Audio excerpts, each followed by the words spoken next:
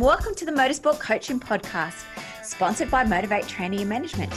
This is a podcast where we talk to drivers and industry experts to help you maximize your performances on and off the track.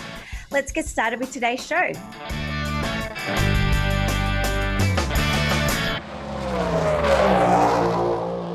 Hello crew and welcome to episode 113 of the Motorsport Coaching Podcast. I am your host Belinda Risley and today I've got a special guest, Adam Blazevic. He's a professional cyclist and we're going to be talking about the similarities between cycling and motorsport. So I do hope you enjoy the show. If you haven't already, please race over and check out our new membership toolkit.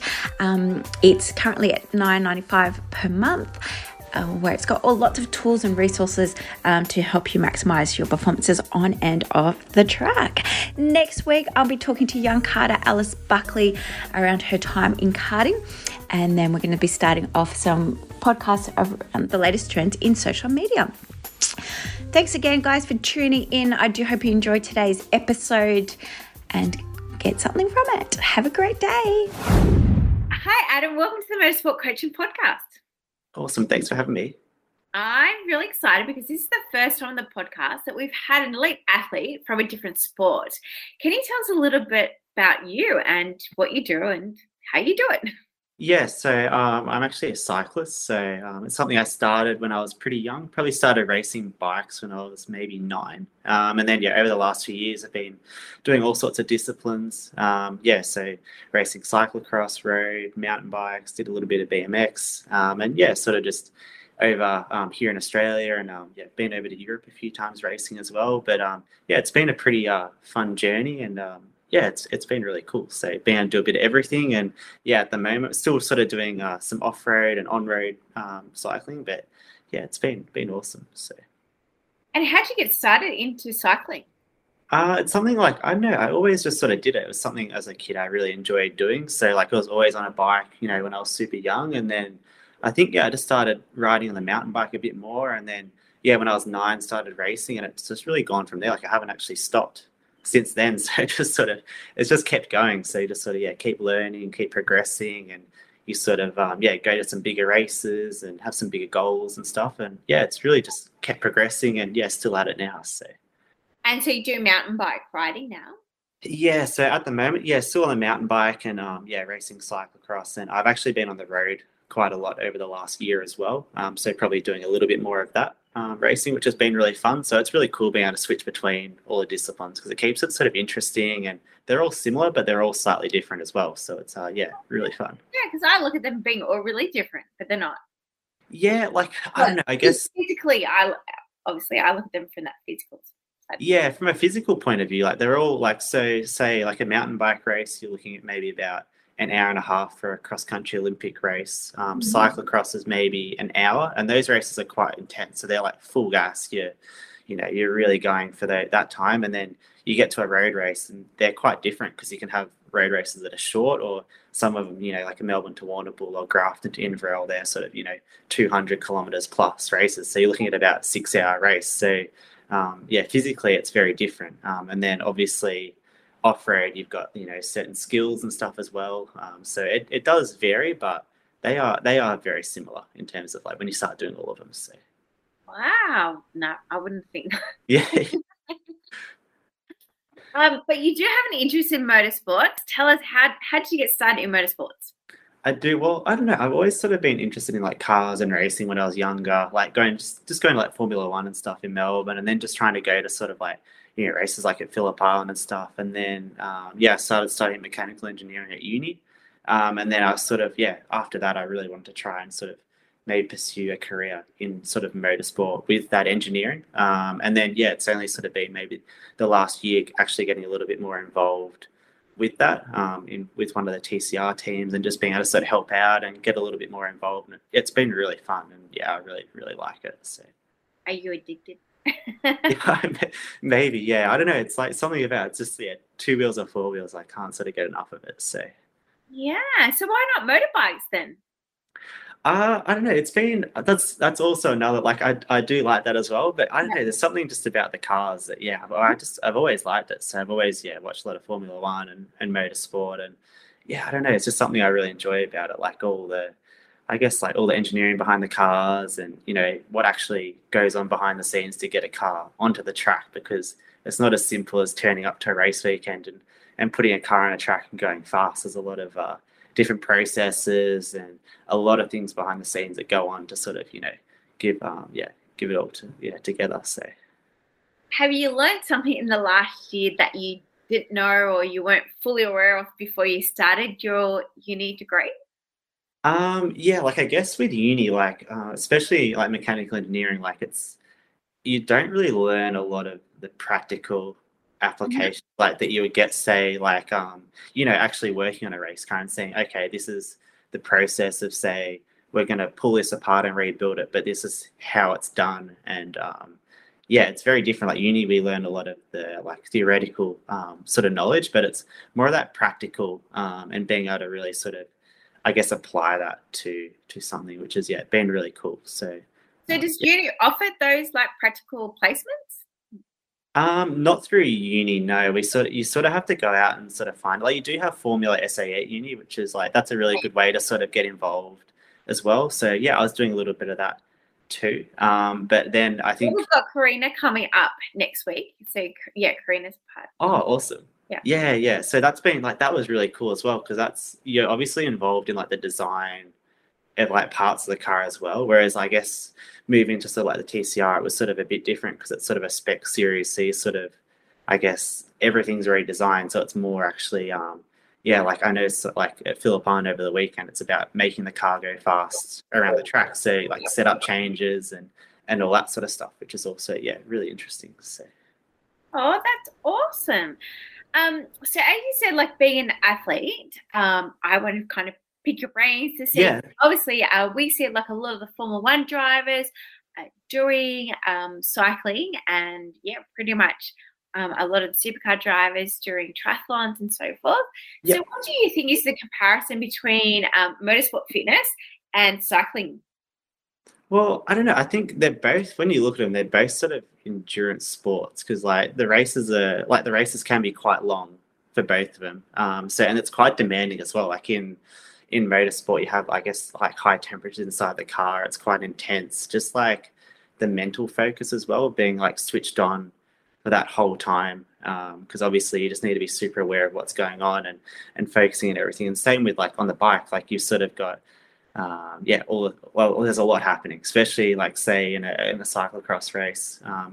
That's sort of like a cross between mountain biking and road. So it's sort of off-road, and the courses are about 2 to 3 kilometers, but very technical. So you're going really hard up this like a hill, and then you've got a really technical descent where you have to be super focused, because otherwise, you make a mistake and then you lose a lot of time in the race, or potentially end your race because you've had a crash or mechanical or something like that. So yeah. And on a race weekend, is it the same? It's like now that you've been involved in motorsport, yeah, is it like the same but different, or really different from? I think it's sort of it is sort of similar after seeing it, like, because obviously with the bikes, like I know it's still a mechanical object that we're like using. So like you have got a lot of prep, like we're sort of, going over the bikes, checking everything mechanically is right. Obviously set up as well. So say on a mountain bike, you've got suspension on there, so you can change suspension settings. You've got tire pressures. So it is similar for that. Like say like in cyclocross, like tire pressures are super important. So, you're looking at one PSI to half a PSI changes can make a massive difference in a race. So I think from that side of you, like you've obviously got bike setup, and then like with motorsport, you've got the car setup, and then that influences like performance, like in the race. So I think from that point of view, it is similar, but obviously they are very different still. So. And do you have a team that works with you, like in the race team? So with cycling, like when I've raced in Europe, like we have like mechanics and people helping us. So obviously over there, like I won't be working on my bike. I'll have the mechanics that are, I'll say I need this changed, or we're trying different tires, different wheels. And you're doing that data feedback, like So I'm sort of saying, okay, I'm giving them the feedback. Okay, we need to change this because I'm feeling this on the track here, and then we work out, okay, let's change this, and we go out and do another practice lap. So that's more in Europe when you start racing, I guess, like the World Cups and those sorts of stuff, because they're pretty high level races. So you'll have, days of practice before the actual race to sort of really dial everything in. But it's also tricky because conditions change over there. So when you're racing in Europe in winter, like one day it's raining, next day it's fine. It can be, snowing. You could literally, I think, when I raced 2017 Worlds in Luxembourg, like it actually snowed. So we weren't really prepared for that. So that was interesting. And then halfway through the race, the snow starts melting and it turns into mud. So then your setup's changing mid-race. You're having to call out to the pits and say, we need different tires, we need to drop tire pressures. So it gets pretty full on in terms of the feedback between you and everyone helping you, because it's sort of a team effort, I guess, at the end of the day to sort of get a result. So. And it's something like motorsports like that, you have to go overseas to make it. Like, so what is the pinnacle in cycling? Like, obviously, Formula One or IndyCars, depending on what you like. Yeah, so it really depends. So in cycling, I guess, racing in Europe is where it's at. So to really make a career out of it, you have to go race in Europe. So for cyclocross and mountain biking, that'd be like racing a World Cup season. That's the top level. So that's like the highest level you can get to in those sports. And then on the road, you've got what's called the World Tour, which is, again, the highest level. So you've got, there's, I think, maybe like 20 professional teams. And the aim is to get onto one of those, similar to Formula One. There's only so many teams, only so many spots available. But they're like, that's the pinnacle. And I guess if you really want to try and make a career out of it, that's sort of the aim. And you really have to be going over there to race to try and get the opportunities and, make connections as well. So when you say opportunities, like you're saying, that's the pinnacle. Like, where else do you go? Like, is it the Olympic team? Is it I guess for long term, like if you want to pursue it, you're aiming to get onto like a professional team, and then that would be how you race. So you'll race World Cup seasons, and then you also do other races as well. But the aim is to try and get onto a professional team where I guess you have a contract and are getting paid to race and ride your bike. So.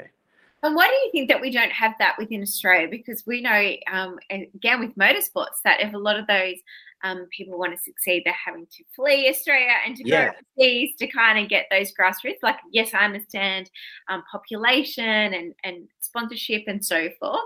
But is that the same in cycling? It is the same, because it's like, I guess we do have the races here, and we have sort of what you call like the National Road Series on the road, or you have like the national events, which are sort of the top level here. But I think it's more just the exposure and like the sponsors you have in Europe, where I think it's been around just a lot longer. So it's like very different. Like, say, like a race here, you just don't get the same crowds and stuff. So like at a World Cup in cyclocross, there might be like 60,000 people at a race. Like it's just a lot bigger. So you have all these spectators that are super into it, and then it brings bigger sponsors, and it just all sort of builds from there. So so I feel like that's a perfect legue into sponsorship. How do you go about getting sponsors, and is it a sponsored thing? How does that work nationally and internationally? Like sponsors are a very big part of it, because obviously without sponsors, it makes it very difficult to, I guess, go racing. Like it's sort of, there's lots of different levels. You can be sponsored by sort of local bike shops, and then you can sort of get into more serious sponsorships after that. So like after my first time in Europe, I think it was 2018, I started getting sponsored by Giant Bikes Australia. And then, I've been with them for since then. But they're probably my biggest sponsor, but it sort of makes everything possible in terms of like equipment and helping get to all the races and stuff, because it is still quite an expensive sport with everything you need. So like it's really difficult if you don't have the sponsors supporting you to do everything. So obviously for you to go overseas, you've had to seek sponsorship. How have you gone about seeking sponsorship?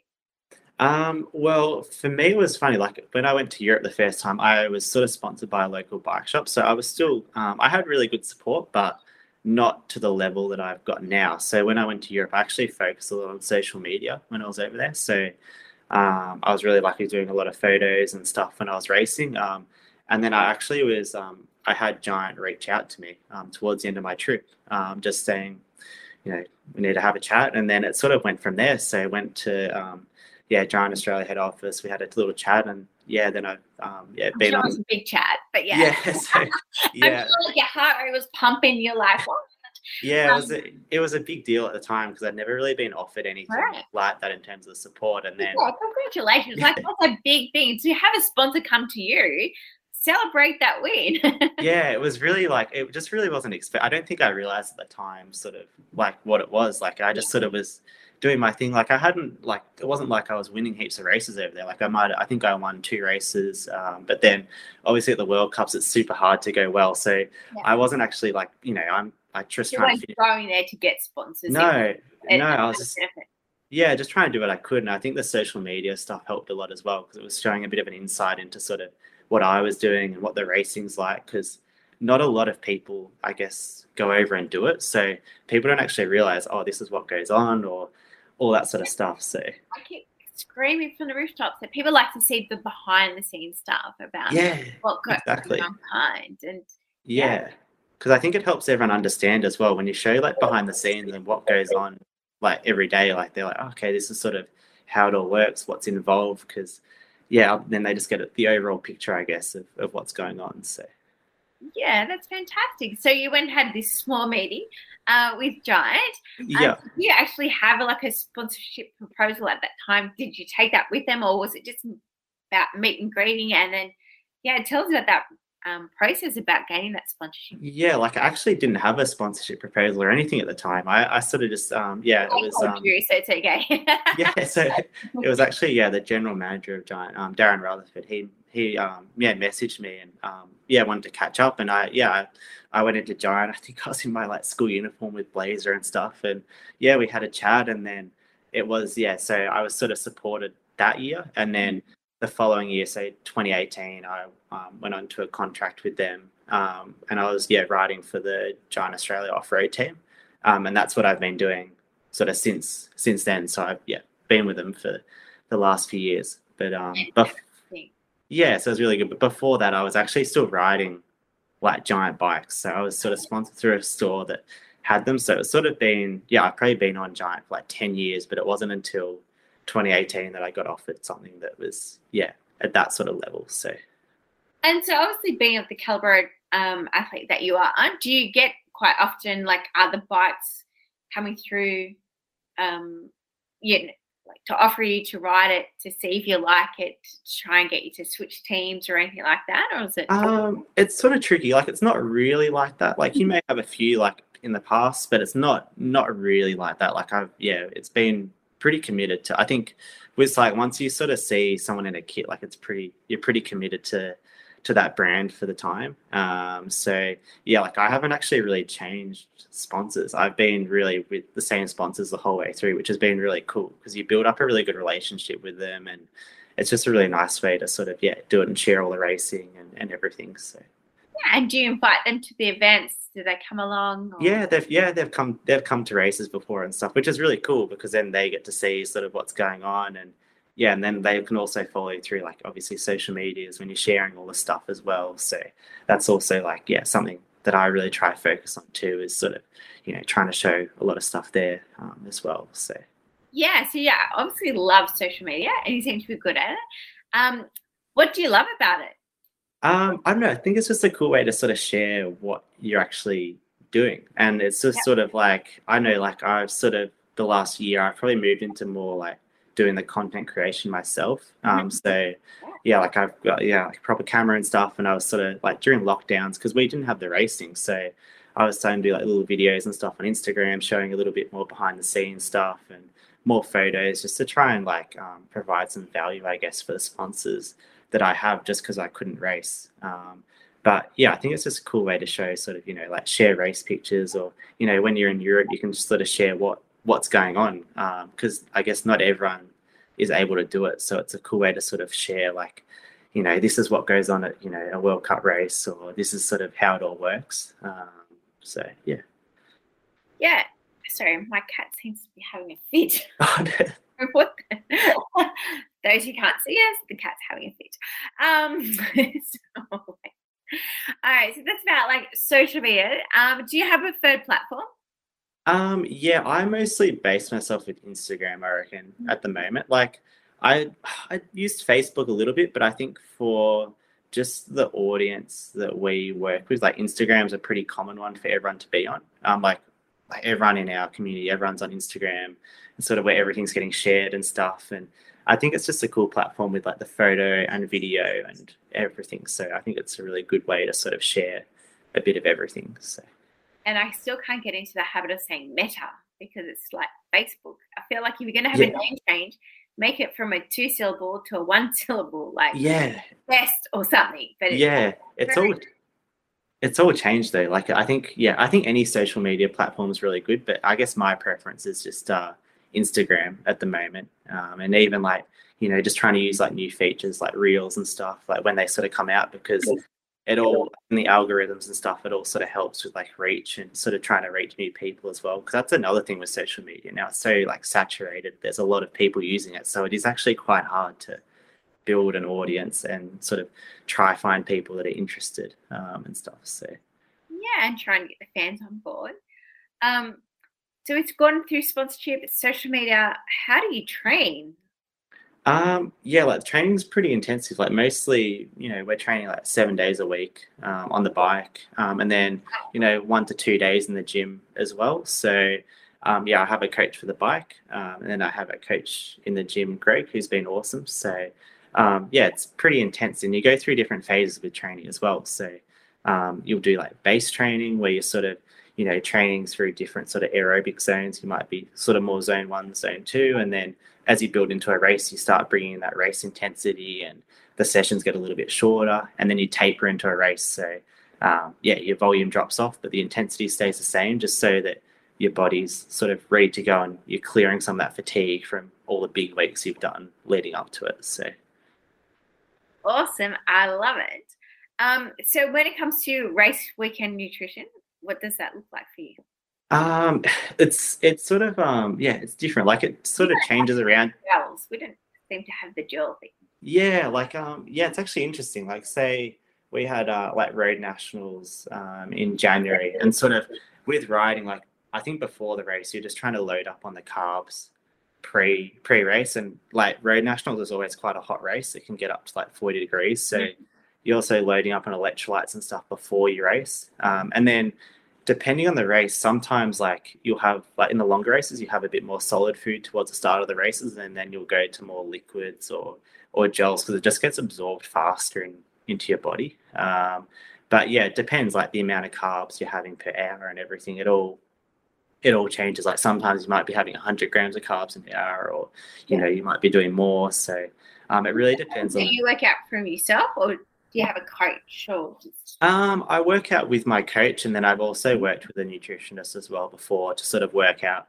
okay, this is what we need to do for this race, and this is what we have to do for this race here. So it does change, and it's quite a tricky thing to get right sometimes. Like you might make a few mistakes, and you do feel that quite quickly on the bike. So So I'm going to ask an odd question, because obviously in motorsports we know what happens if they need to go to the toilet. For endurance, is it the same on the bike? Sometimes in a road race you can be lucky, you might be able to stop. Like the 6 hour thing you're talking about. Yeah, like so in a road race, because you've got like all the teams and you've got the big peloton, you also have all the team cars behind. Okay. Well, there'll be certain parts of the race where like we're still going, but the race isn't on, so the race isn't super fast, and you might see a few other guys all want to stop. So then you might be able to stop, but then if the race is on, then you're in a little bit of trouble. You've either got to try to go on the bike or like, yes. Do you literally go on the bike? Yeah, sometimes you have to. Pardon? Have you been sprayed before? Oh, no, luckily not. I'm pretty good at sort of avoiding it. You can sort of like see where. Oh, really? Yeah. So, but it's like normally it's pretty good. Normally you can get away with everything. So yeah. I have to ask the question. I'm sure people are asking this. I know. I think people would be pretty curious how it works. But the 6 hour races are difficult because it's obviously quite a long time, and you got a lot of fluids and stuff. So yeah. It's all for science. Adam. Yeah. And so about obviously exposure for your sport. How do you go about, apart from doing podcasts, Do you get much exposure in social media? Yeah, like social media is probably the biggest one. Like sometimes we're lucky, like some of our races, like they'll be like the NRS races, the National Road Series races, they'll be like live streamed on like Facebook or SBS online, or one of the races we did in Adelaide, Tour Down Under. It's normally actually a professional race, but the last 2 years with COVID, all the professional teams haven't been able to come out, but they've actually still run it for us, like domestic teams, with a few professional riders that are Australian that have come back. Nice. And that's been really good because that was all been on 7+. That was a really good platform for us to sort of get onto, and I guess more people can actually see what's going on in the race, because I guess some of these races are quite long, so it can be quite, I guess, for a spectator, like it's a bit boring sometimes at the races. So you don't see it all. Yeah, you don't see it all, but yeah, that was like Adelaide is a really good one for exposure. But then the rest of it comes through sort of social media for us. So yeah, awesome. And do you have any race weekend rituals or? Not really, actually. Like maybe like you just sort of you have like your pre-race music and sort of stuff like that, which is like I find that's really important. And I guess for me, like you'll be going over equipment and making sure everything's like super organized, super dialed. Like that's just me personally. I like having everything really organized at a race weekend because it just makes it a lot easier. Like when everything's happening, you just have like I'll normally write out a plan. So like the week before the race, I'll be like, we might have Friday, Saturday, Sunday, and I'll be like, okay, this time we're eating here, doing this here, just so like it just really it just keeps me really on track with a schedule, so you don't get carried away or. And it just makes it a bit less, I guess, stressful as well, because you just have a plan to focus on, and then you get to the race, and then because the mental preparation is quite important as well for these sorts of races too. So yeah, perfect. Lead it way into my next question. How do you mentally prep for your race weekend? I guess it depends. Like with us, like you might have goals for a race. Like for me personally, like I've done a bit of work with sort of like sports psychologists and stuff at sort of certain training camps about how this all works. So it's been quite good over the years learning. But I won't actually set like objective goals like I want to finish first or I want to finish second at this race, because like as soon as that's not happening, then you're like, oh, I'm not actually achieving my goal. So you might pick something else. So say like on a mountain bike race, you might be like, okay, I want to ride this technical section really smoothly here. I want to sort of try and eat in this spot. And then you sort of just come up with like these maybe 4 or 5 little goals to do during the race. And then normally if you do those, like the result will be the result. Like if you're sort of having a good day, you'll be able to get the result that you sort of deserve on the day. And then also for the off-road, like mountain bike and cyclocross, you do a bit of like visualization work. So for like a cyclocross race, the course is like 2.5, 3K, but in practice, I'll like just go through in my head, okay, literally every corner, every feature. So like the night before the race, I can literally remember every single feature on the course, just so you sort of go into a bit of an autopilot on the day. You know what's coming up and are prepared for everything. So that's awesome. And do you write down or record or do a debriefing around about your performance after each event? Or yeah, normally we'll have it like we have a chat with like coach and we work out, okay, this is what we've done well, this is what didn't go so well, and then we look at, so why did these things happen? What happened to cause this? So say like at Road Nationals this year, I made a little mistake with nutrition. So then it was about after the race going, okay, what did I do specifically that caused this problem, and then actually fixing that for the next race, because I think if you don't do that, then it's hard to learn what you do, and then you just keep making the same mistakes each time. So I always like, if you make a mistake, it's not the end of the world, it's just another learning opportunity to like improve for next time. So there's no failures, only learning curves. Exactly. You said something that just triggered my thought that I was going to ask, and now I forgot. Oh, recovery is what I was going to ask. Oh, yeah. What did you do regarding recovery? Recovery, like normally we'll have like, say after training sessions or races, you have sort of like recovery drinks. You can sort of do like, cold water. They're not beers, are they? No. So yeah, you can do like cold water immersion, stretching, all those sorts of things, which are really good. There's nothing too crazy. Like say after a big race, you might have a day or 2 days a little bit lighter on the bike, where you'll just spin your legs a little bit just to clear everything out. I'd get on the bike the next day. What are you talking about? Do you ride the bike every day? Yeah. So even after even road nationals, I think, the day after the race, I might have done an hour, and then we went straight back into a training block. So it was sort of, 4 or 5 hour rides for the next sort of 5 days before the next race to keep the form sort of going along. So that's crazy. Yeah, it's quite intense sometimes. Yeah, you do feel pretty tired sometimes. DOMS, like what happened if you got DOMS, delayed onset muscle spasm? I don't know. Like I used to get that a lot from the gym. Like it's quite difficult, like training in the gym and then riding. Yeah. But then my body just sort of got used to it. To do strength, and then you go on the bike to do endurance and so forth. Yeah. So like sometimes, like when I go train with Greg, I think I might have done a 5 or 6 hour ride that day, and then I'm in the gym at night with him. So it's you do upper body and core. Oh no, we still do lower body because it's still good to train fatigue. So. But yeah, it's tricky at times. Like it's finding the balance. So yeah. Crazy. I'm like just speechless. Yeah. I'm just like, whoa, okay then. So how can people follow your journey? Well, I'm mostly just on Instagram, so it's just my name, like Adam Blazevic, and that's where I post most of my stuff and what I'm doing and everything. So yeah, normally just posts or stories, or that's normally the place I do everything. So. And what are your goals for 2022? At the moment, we're just sort of focusing a bit more on the road at the moment. So racing National Road Series, and then potentially looking at going over to Europe to race sort of in a few months' time, and then sort of working towards that goal of trying to go professional on the bike as well. So going to Europe, pineapple on pizzas, yes or no? Not for me, unfortunately. Right. Yeah, it's not something that I do personally. Fair enough. Well, thank you very much for joining us today, Adam. I love just hearing the insight into the athletes and what their performance training looks like, mindset, sponsorship, all of those kind of things that we do embrace here at Motivate Training. So thanks again for joining us, Adam. Awesome. No worries. Thanks heaps for having me. That was really fun. Yeah. And just one last time, how can people follow you? Just on my Instagram. It's just my name, Adam Blazevic. So no worries. So it's BLAZEVIC. And of course, Adam's link would be in today's show notes. So thanks again, guys, and we'll see you next week. Bye.